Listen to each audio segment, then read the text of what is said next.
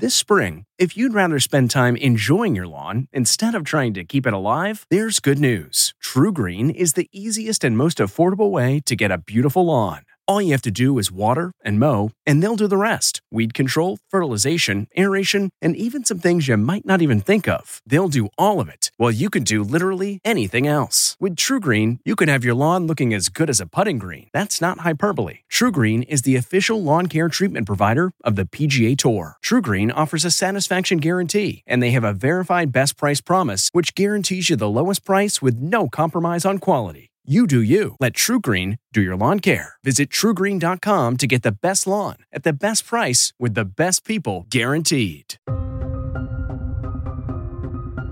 Good day to you and welcome to this edition of America Change Forever. I'm Jeff Pegues. We have a lot to talk about this week.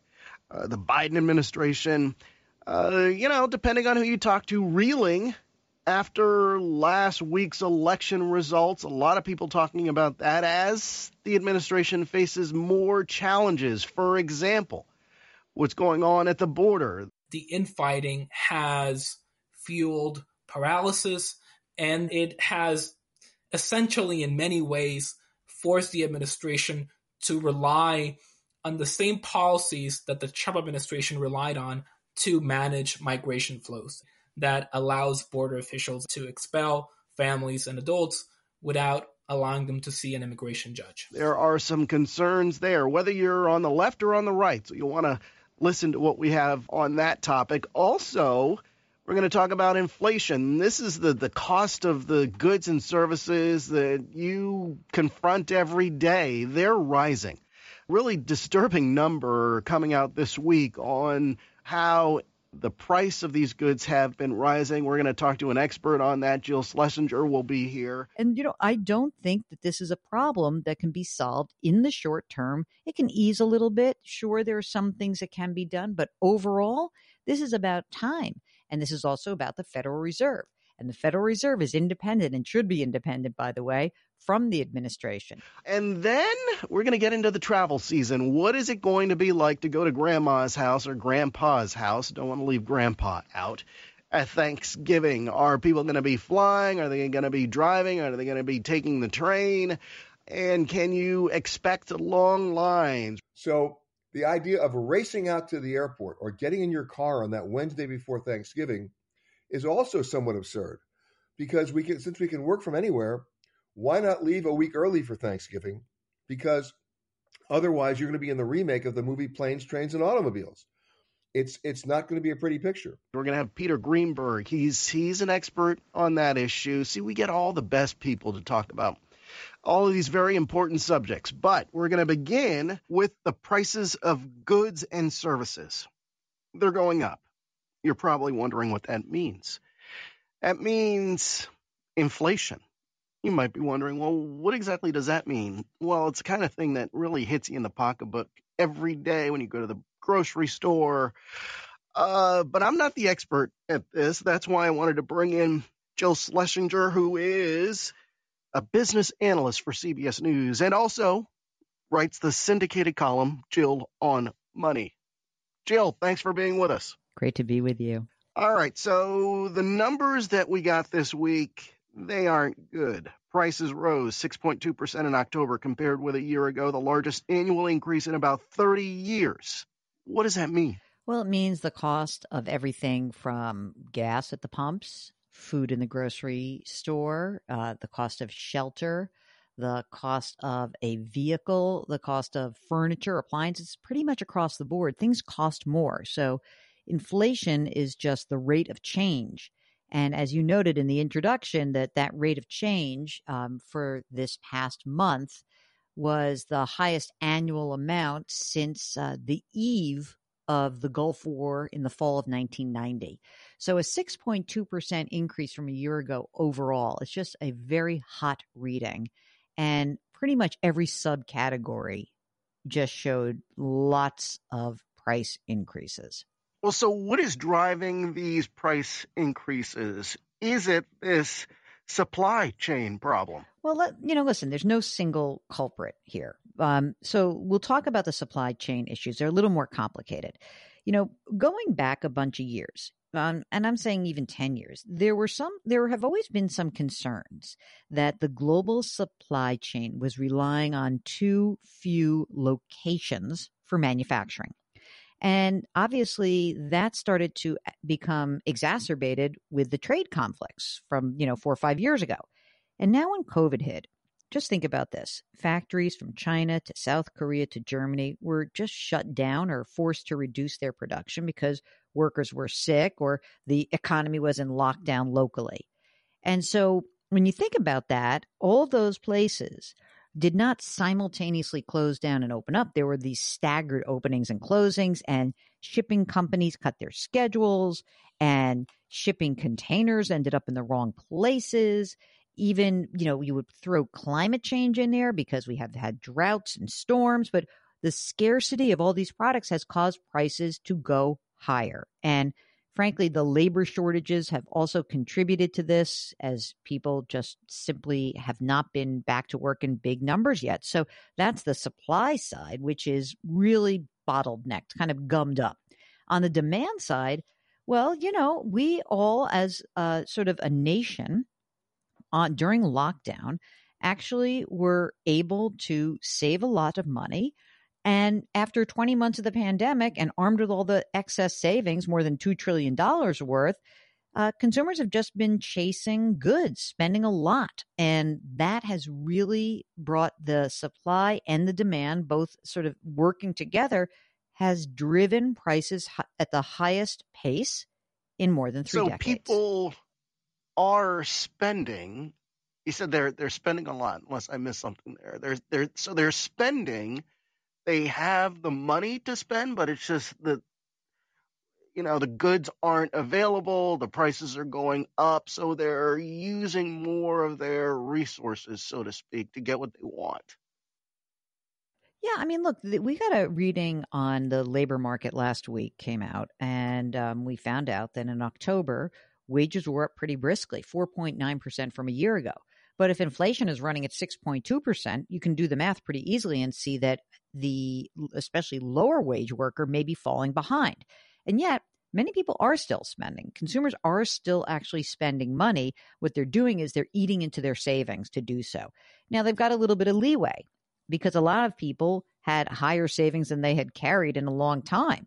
And so they're able to eat into that savings. But at some point, this catches up. And I think that this is important to remember, that inflation is like a regressive tax, meaning that it hits low-wage households much harder than higher income households, because lower-wage households spend the majority of their pay on commuting costs or, their own car or just public transportation, grocery bills, rents, and that eats into their total income. So this is something that's really important that we keep an eye on. I'm sure the Federal Reserve is quite concerned about the pace of inflation right now. You remember when George H. Walker Bush, I think it was George H. Walker Bush, was in a supermarket and somebody asked him the price of a gallon of milk and he didn't know. And we're going to have to fact check that. But I believe it was George H. Walker Bush. And he really took a hit when he seemed out of touch, a political hit, when he seemed out of touch with what average Americans are going through. And not that you're a political analyst, but I'm sure you're keeping track of how the Biden administration responds to this kind of thing. But there's some real dangers here for this administration if they don't confront this. Well, there's not much they can do. So let's be clear about that. The public is going. There isn't much they can do? No. Well, what about this, ease the supply chain problem? What can they do? These supply chain issues are bigger than an administration. And I think, sure, opening up a port is fine and 24 hours of port. But, the Biden administration cannot fix what is broken in the supply chain in the near term. It will not happen fast enough. And that means that you're going to have a public that's quite angry. And, some in the public are not going to, they're going to be worried about that.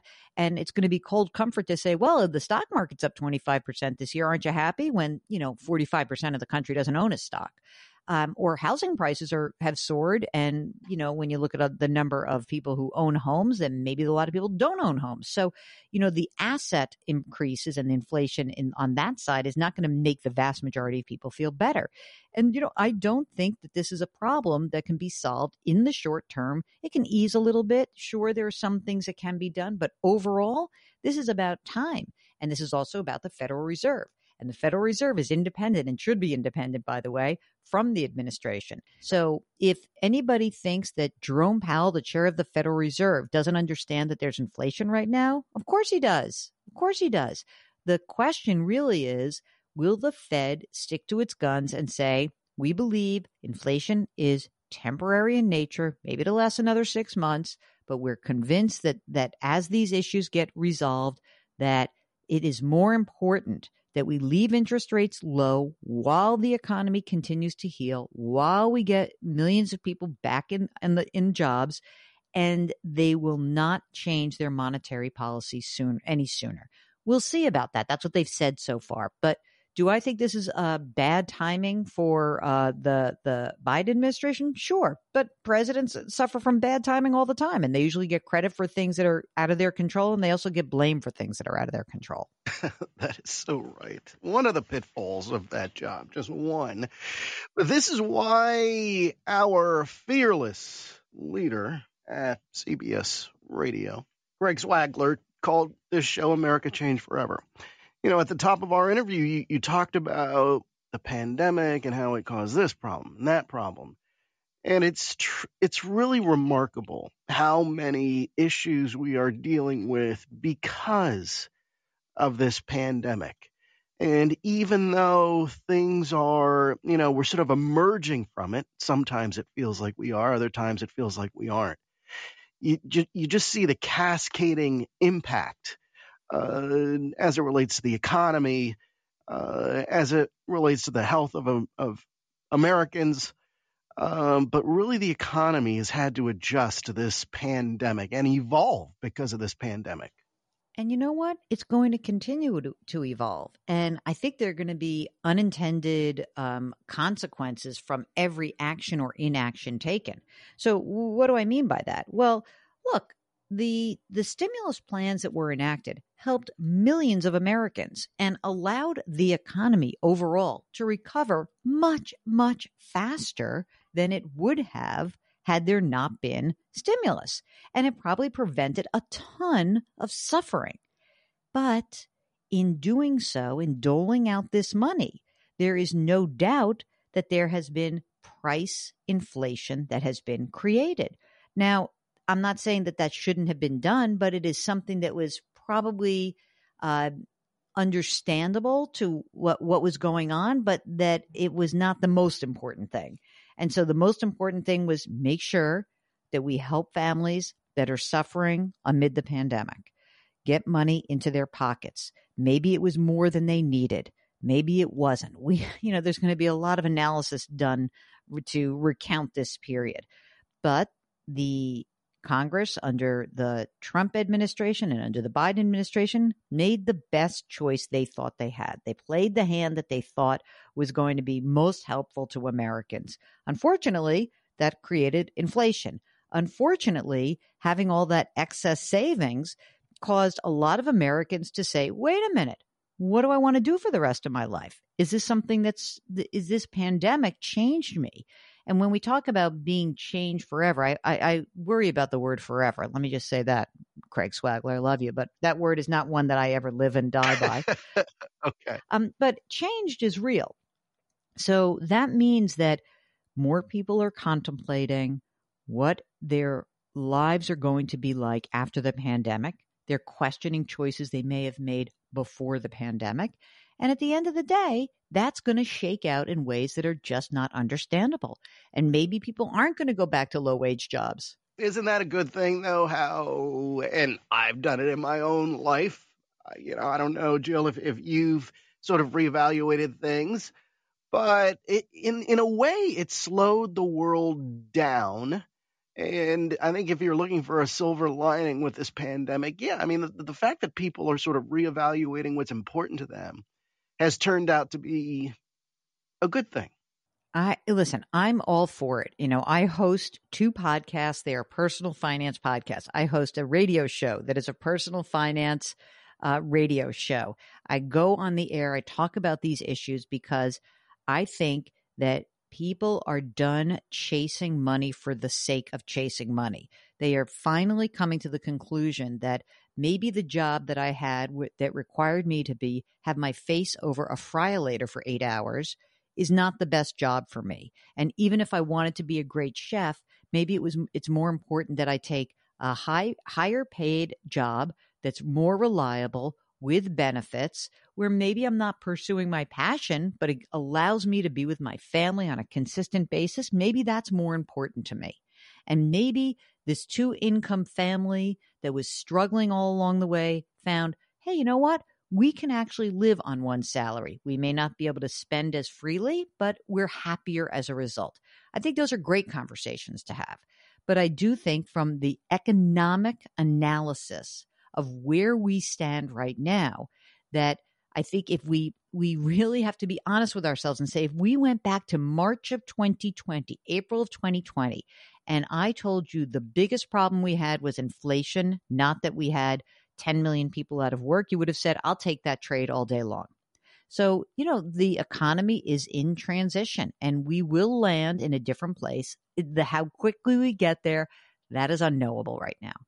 I wonder if you know or can predict what the holiday shopping season will bring. Around this time of year, we always sort of look at hiring around the holidays and whether stores are beefing up their staff ahead of what they hope is a rush of shoppers.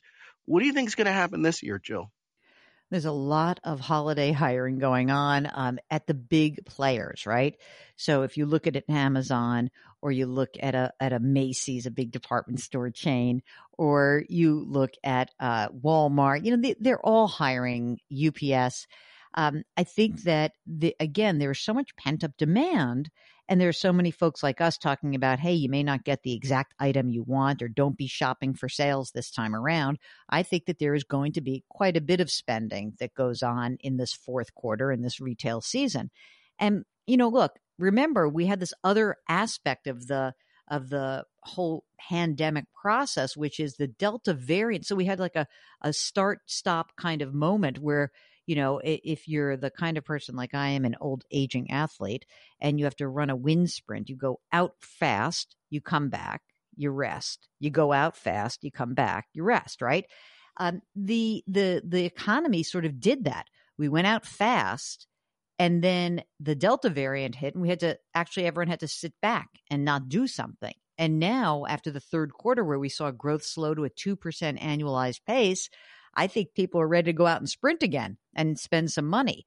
So I do think that this should be a good holiday season.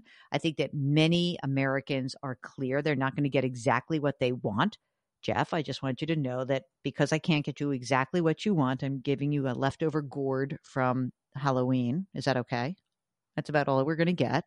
You know what? It's the thought that counts. It is the thought that counts. But I think that people also are sort of ready to spend. They're not going to spend necessarily going nutty. Hey, listen, maybe this means, if we look at this inflation report, getting back to inflation, maybe you say to yourself, usually when I am doing my, let's just say, my holiday dinner, my New Year's Eve dinner, usually what I do is I get a big steak for everyone. And now I'm looking at the numbers and I say, steak prices are up 24% from a year ago. Maybe I'll actually, maybe I'll go with turkey after all, because turkey, even though we just had it for Thanksgiving, was up only 1.7% from a year ago. So do I think that there are going to be some people who make those kinds of choices? Sure. But do I think that people are going to say, I want to spend some money, haven't spent money in a while, I'm ready to get going, I want to travel, I want to see my family? All those things I do think will propel the holiday season. Well, that's good to hear, because we're probably gonna have you back on. And let's see how your prediction turned out. Oh, I hate that this is on tape. Yeah, we got you on the record.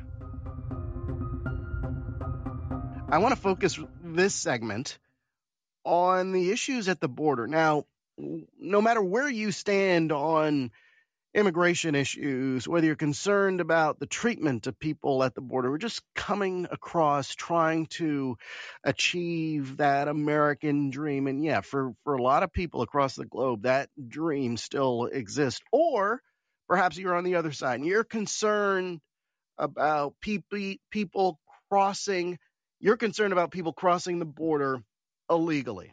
So no matter where you stand on this issue, you should be concerned about what's going on there now. And to discuss this issue at the border, let's bring in Camilo Montoya Galvez, who covers DHS for CBS News, is one of the best reporters there is covering immigration. Camilo, thanks for your time. It's very generous. Thank you, Jeff. So let's talk about what's going on at the border, because I think, since former President Trump left office, there isn't as much coverage that people see day to day on what's happening at the border. And right now we're hearing, and you were the first to really talk about this in an article you wrote about the challenges that the Biden administration is facing at the border and the disagreements within the White House on how to confront these challenges on the border. So what are you hearing? Sure. So, Jeff, I think there are some pretty stark disagreements within the Biden administration itself over the future of border policy. And it is the same type of debate that you mentioned that we are having as a country among the general public. We have some of President Biden's appointees who support tougher and traditional deterrence measures to deter people from coming here to the U.S.-Mexico border. Policies like increased deportations, the use of a public health law invoked by the Trump administration known as Title 42 to expel people without allowing them to seek asylum.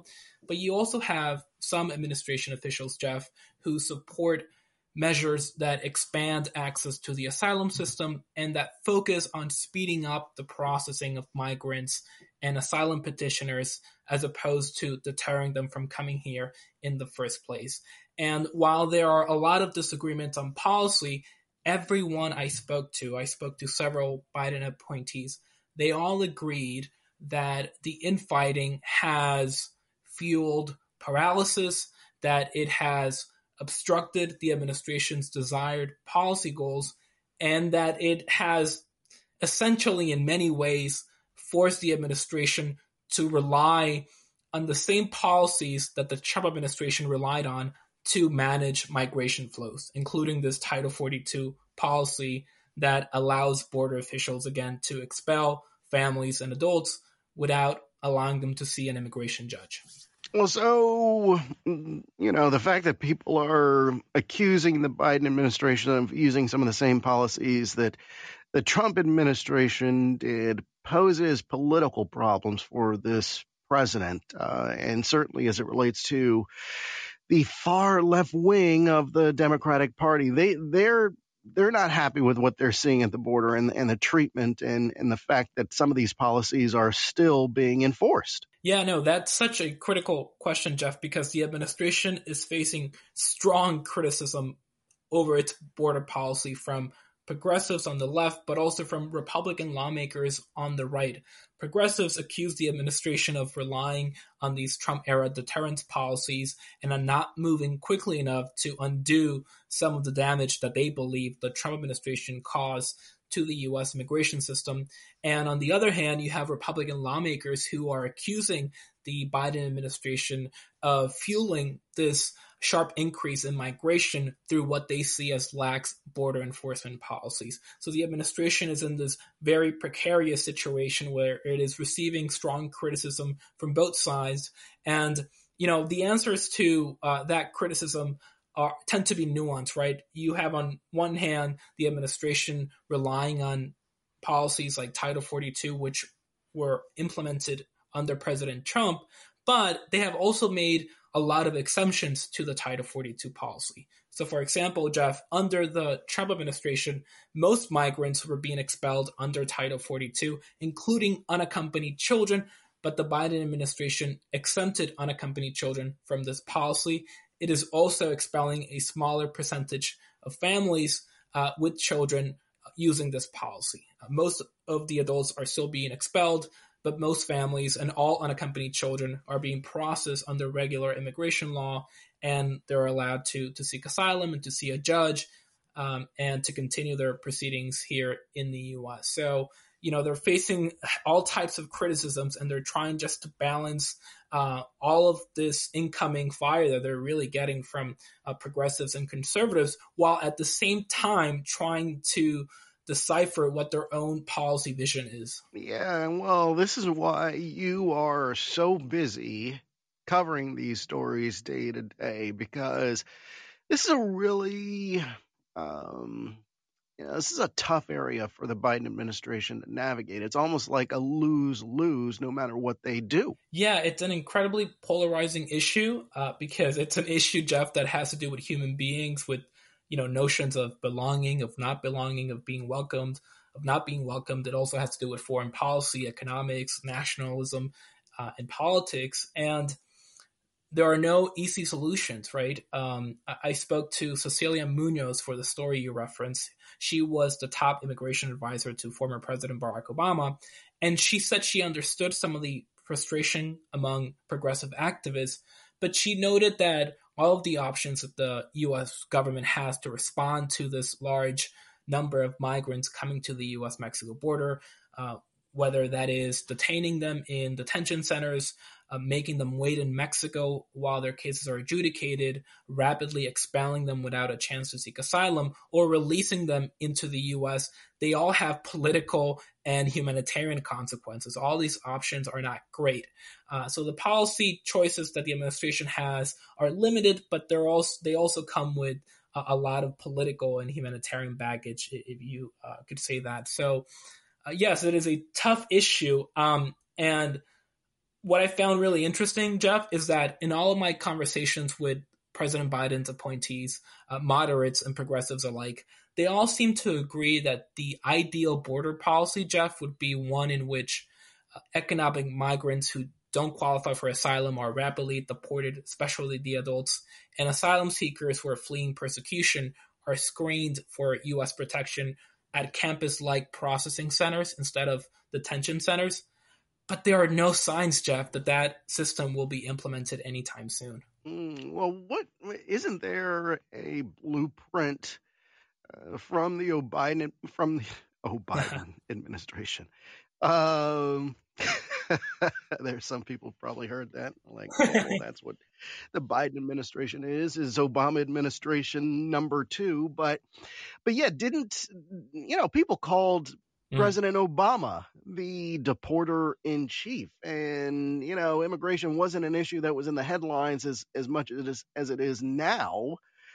But perhaps that was because he was having some success in terms of diffusing immigration as an issue. So isn't there a blueprint there for President Biden? I think so, but I think what has changed most significantly since the Obama administration is where the progressive advocacy community stands on these issues.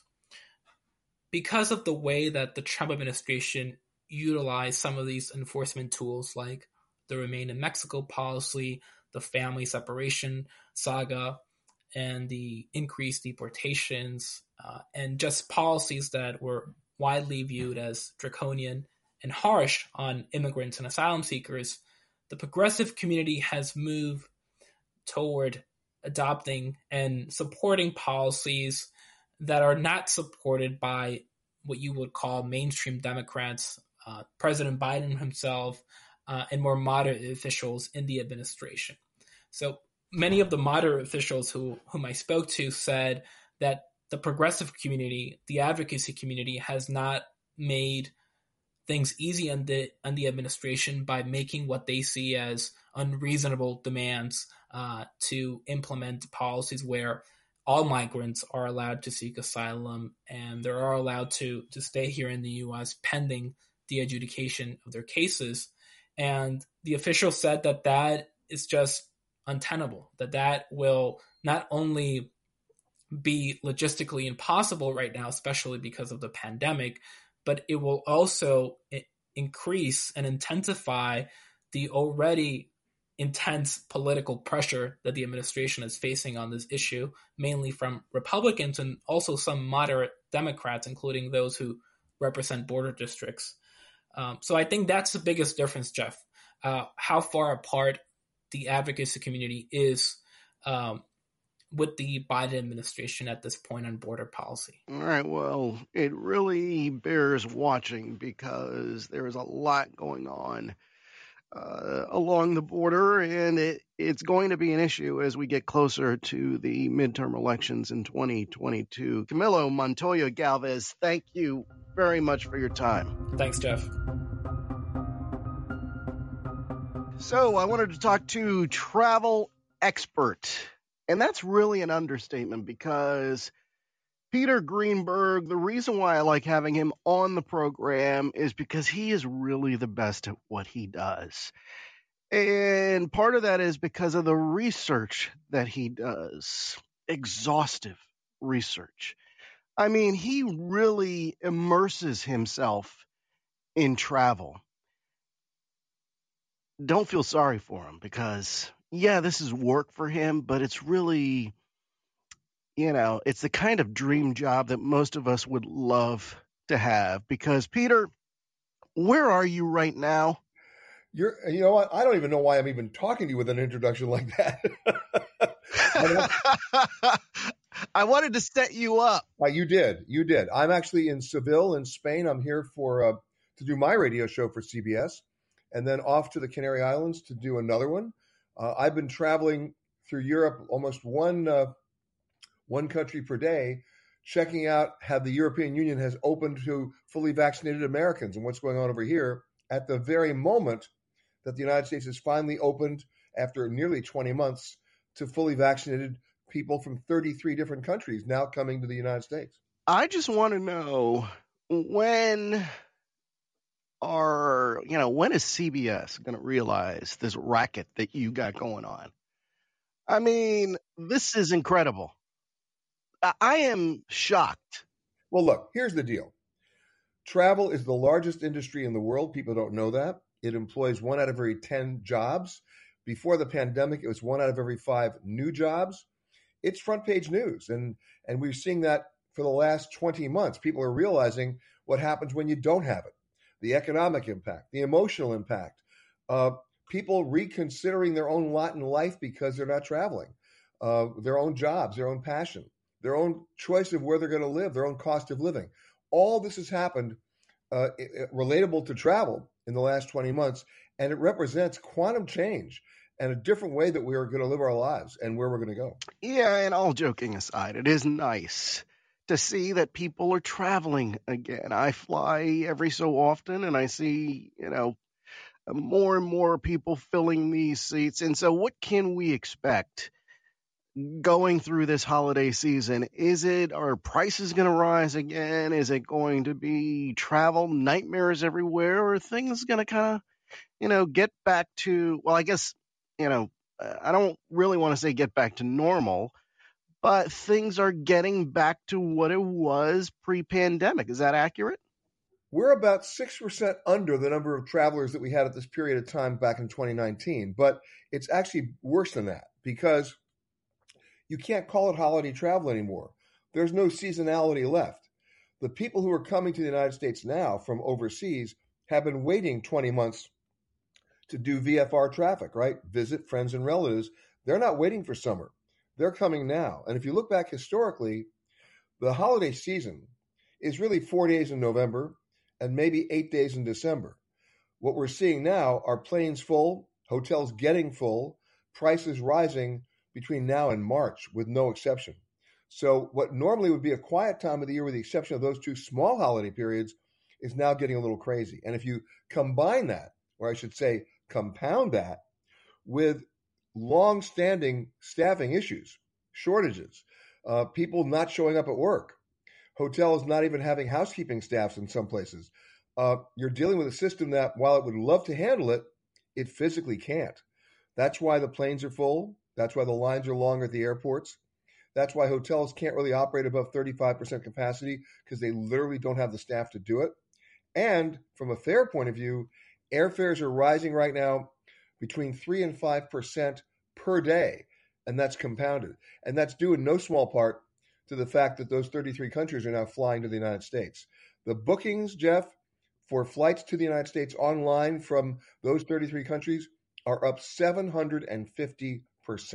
Oh my, that is a big number. I was never good in my economics classes. I tend to doze off, but what I did understand is supply and demand. So demand is up. Are there any tips you can offer people in terms of finding the best deals? Well, before we even get to finding the best deals, it's finding a plane that's actually going to operate. We saw the meltdown that happened 2 months ago at Spirit, then again at Southwest, and most recently at American. And let's take us through that, because during the pandemic, when all these airlines were getting a huge amount of federal aid, part of that aid was conditioned on the premise that the airlines could not lay anybody off or fire anybody. And they kept to that promise. However, the airlines didn't stop encouraging their employees to take early buyouts and packages, and a lot of their employees did. So that when travel came roaring back this summer, the airlines were not prepared at all for those numbers. Plus, what did the airlines do? In some cases, they doubled and tripled down their schedules to fly to 30 or 40 new routes that they'd never flown before.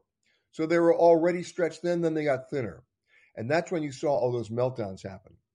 And even though the airlines are now trying to bring back staff, you can't just kick the tires and get back in the cockpit. It requires recurrent training for both flight attendants and pilots. And that takes a lot of time. You multiply that by the number of pilots and flight attendants that are short, by the number of flights they're supposed to be taking, and now you see the problem that we have. Now, having said that, Jeff, if you want to talk about tips on getting a flight that's actually going to operate, here's what you do. And some of it goes back to pre-pandemic advice. Take the first flight of the day and make sure, and there are ways to do this, that the actual aircraft that's assigned to your flight actually overnighted at the airport that you're flying from the night before, because that presumes the crew is available too.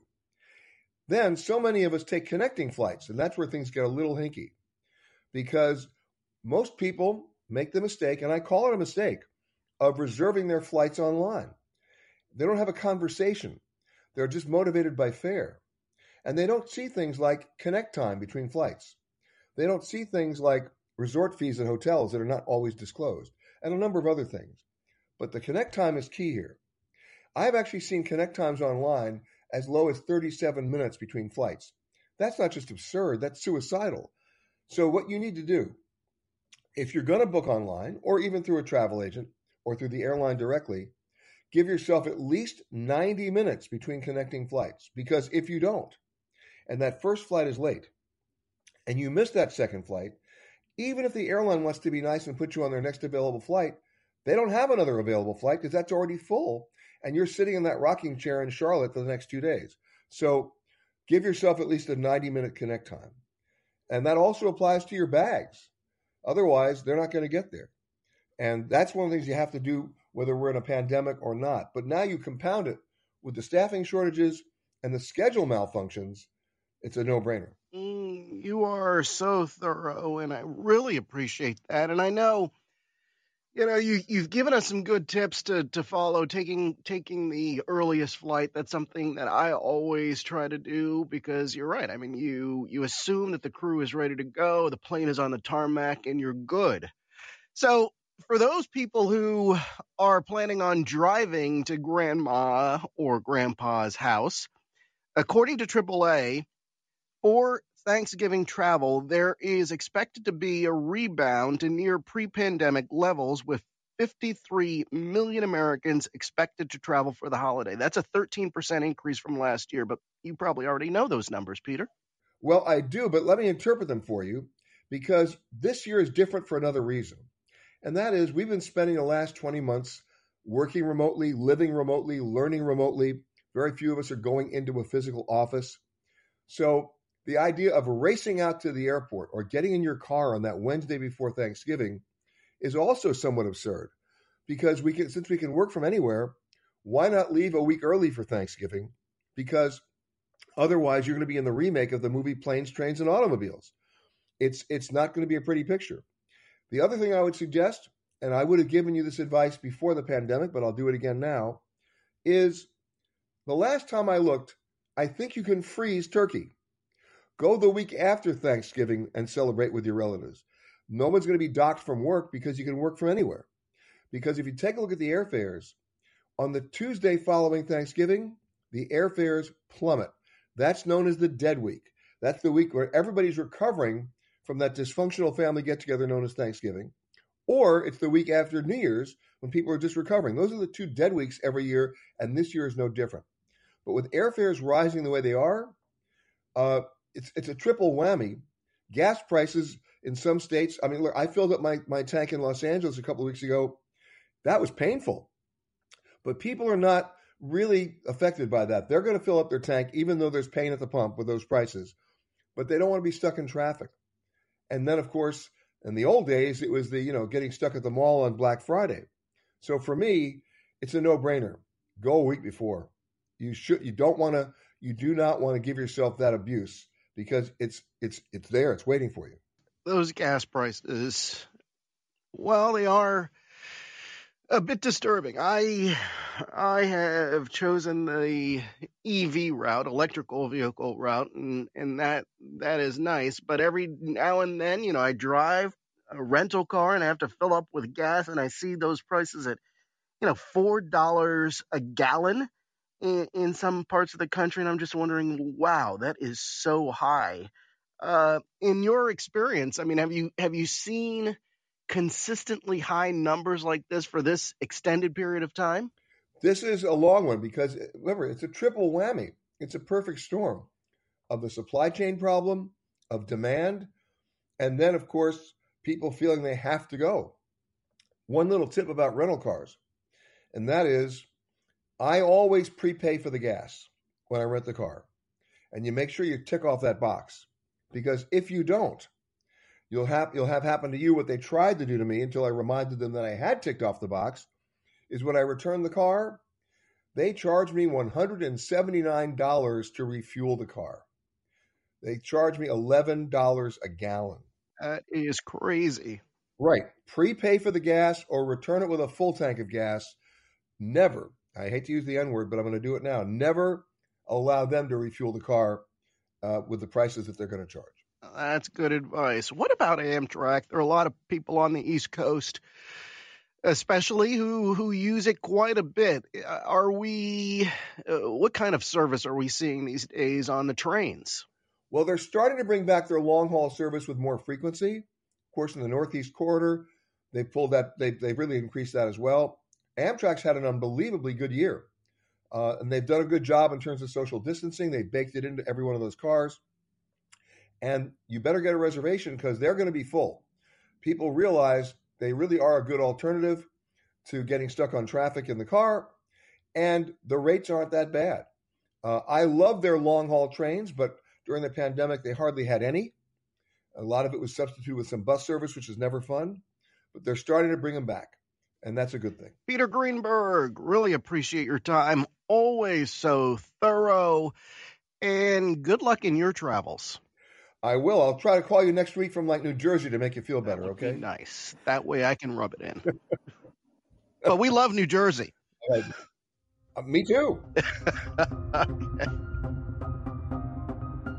That is it for this week's America Changed Forever. You can download previous episodes wherever you download your podcasts. Also, you can follow me on Twitter at Jeff Pegues CBS, where you can send program ideas. What do you want us to look into? And follow me on Instagram at Jeff Pegues 6. My thanks to Paul Woody Woodhull and District Productive. I'm Jeff Pegues, and that is how America changed forever.